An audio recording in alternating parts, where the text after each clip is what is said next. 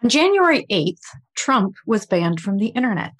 Last week, Zach Bornstein, an Emmy Award-winning writer-director for the likes of Jimmy Kimmel and Comedy Central, tweeted, "I'm no epidemiologist, but," and attached a graphic of the corona cases beginning to steeply decline in the United States on January 8th.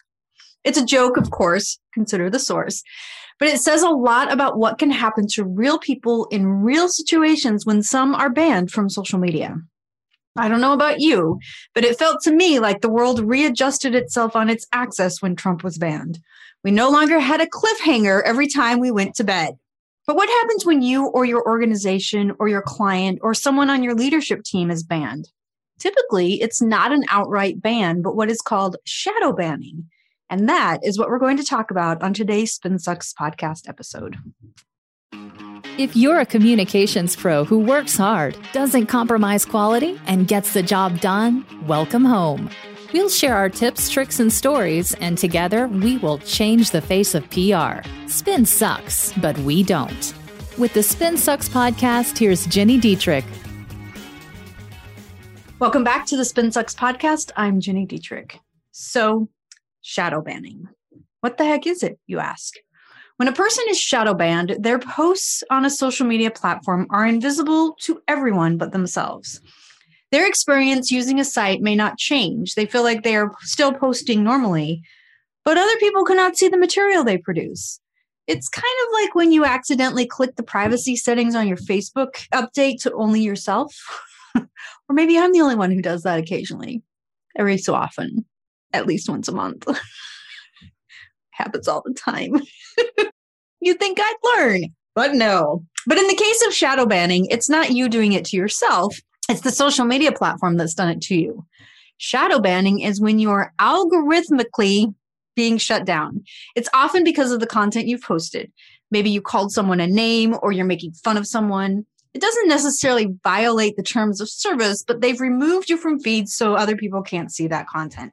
The benefit of this, of course, from the perspective of an online community, is that if a user does not realize they've been shadow banned, they are less likely to just open a new account and use that one to continue their unwanted behavior. From the social media platforms that continue to be under immense scrutiny and pressure to remove the toxicity, shadow banning makes sense. It allows the platform to filter out accounts they deem rude, negative, or plain old toxic. How this works is specific to each social media platform. For instance, on Instagram, they shadow ban hashtags, even though they don't openly admit it. But if you're using hashtags important to your business and the content isn't showing up in those feeds, it's likely you've been shadow banned. So how do you know if you've been shadow banned? It's going to depend on the social network you think you've been banned on. But here's a simple way to figure it out. First, post an image and then use a hashtag that isn't often used.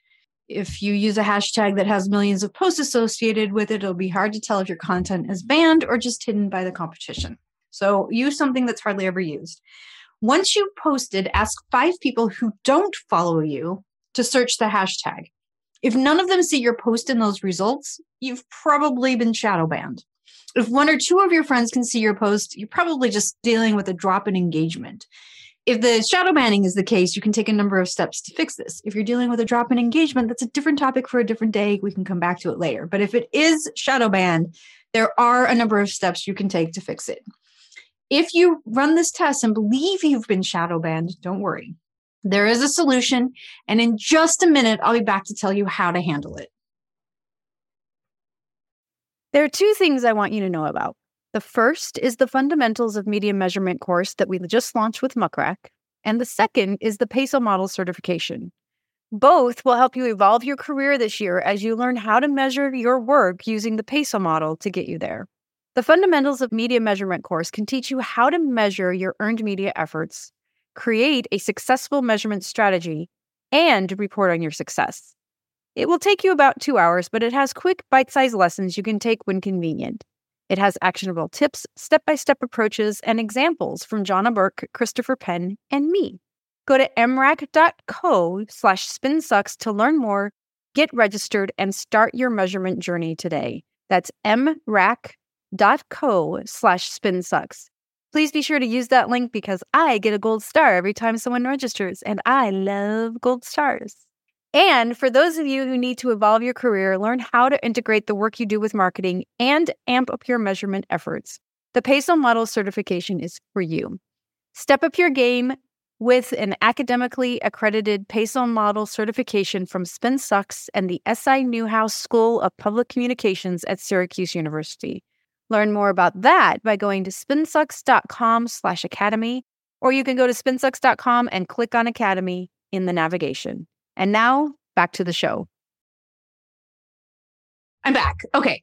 Before I talk you through how to fix your shadow banning issue, let's discuss why it happens. There are several reasons for it. One could be that you use bots to help your followers grow. Let's be frank. Using bots to grow your audience is spammy at best. Don't do it. It serves no purpose and can result in getting you shadow banned or worse. You could be using what's called a quote-unquote broken hashtag. So occasionally what will happen is a popular hashtag will become so overrun with inappropriate content that it will be removed or its use will be limited. So if you're using a broken hashtag, it will prevent your other hashtags from ranking. Not good. The third thing that could be happening is that your account is often reported.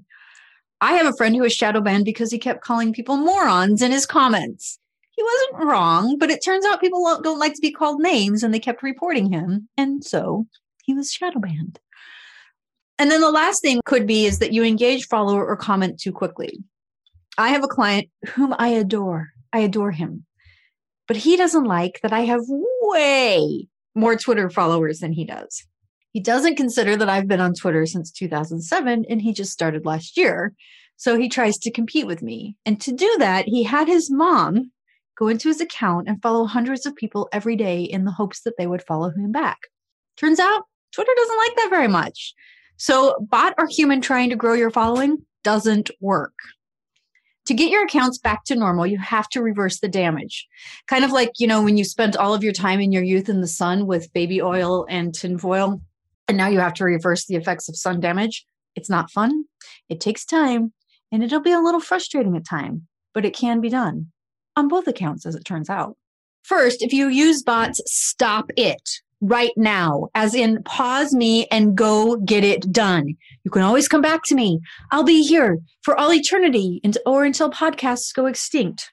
I know this is a challenging one because lots of executives want large followings. So this is where I will remind you that it's better to have 100 followers who love your brand and buy from you than 1,000 followers who can't place your business if they're standing in front of your building with a sign on it. Next, and this will be obvious, but I'll state it anyway. Stop using hashtags that have been banned. I know it's lots easier to just type in the hashtag and be on your merry way, but you actually have to check them before you hit publish. Kicksta published a complete list of banned hashtags last month. You can review that before you publish any content, and I'll link to it in the show notes for you. You can also go to the hashtag page on each social network. You'll see a message that says something along the lines of, recent posts from insert hashtag here are currently hidden. That means you should not use it. In the words of Dana Carvey playing George Bush, not going to do it, wouldn't be prudent at this juncture. You can also just take a break.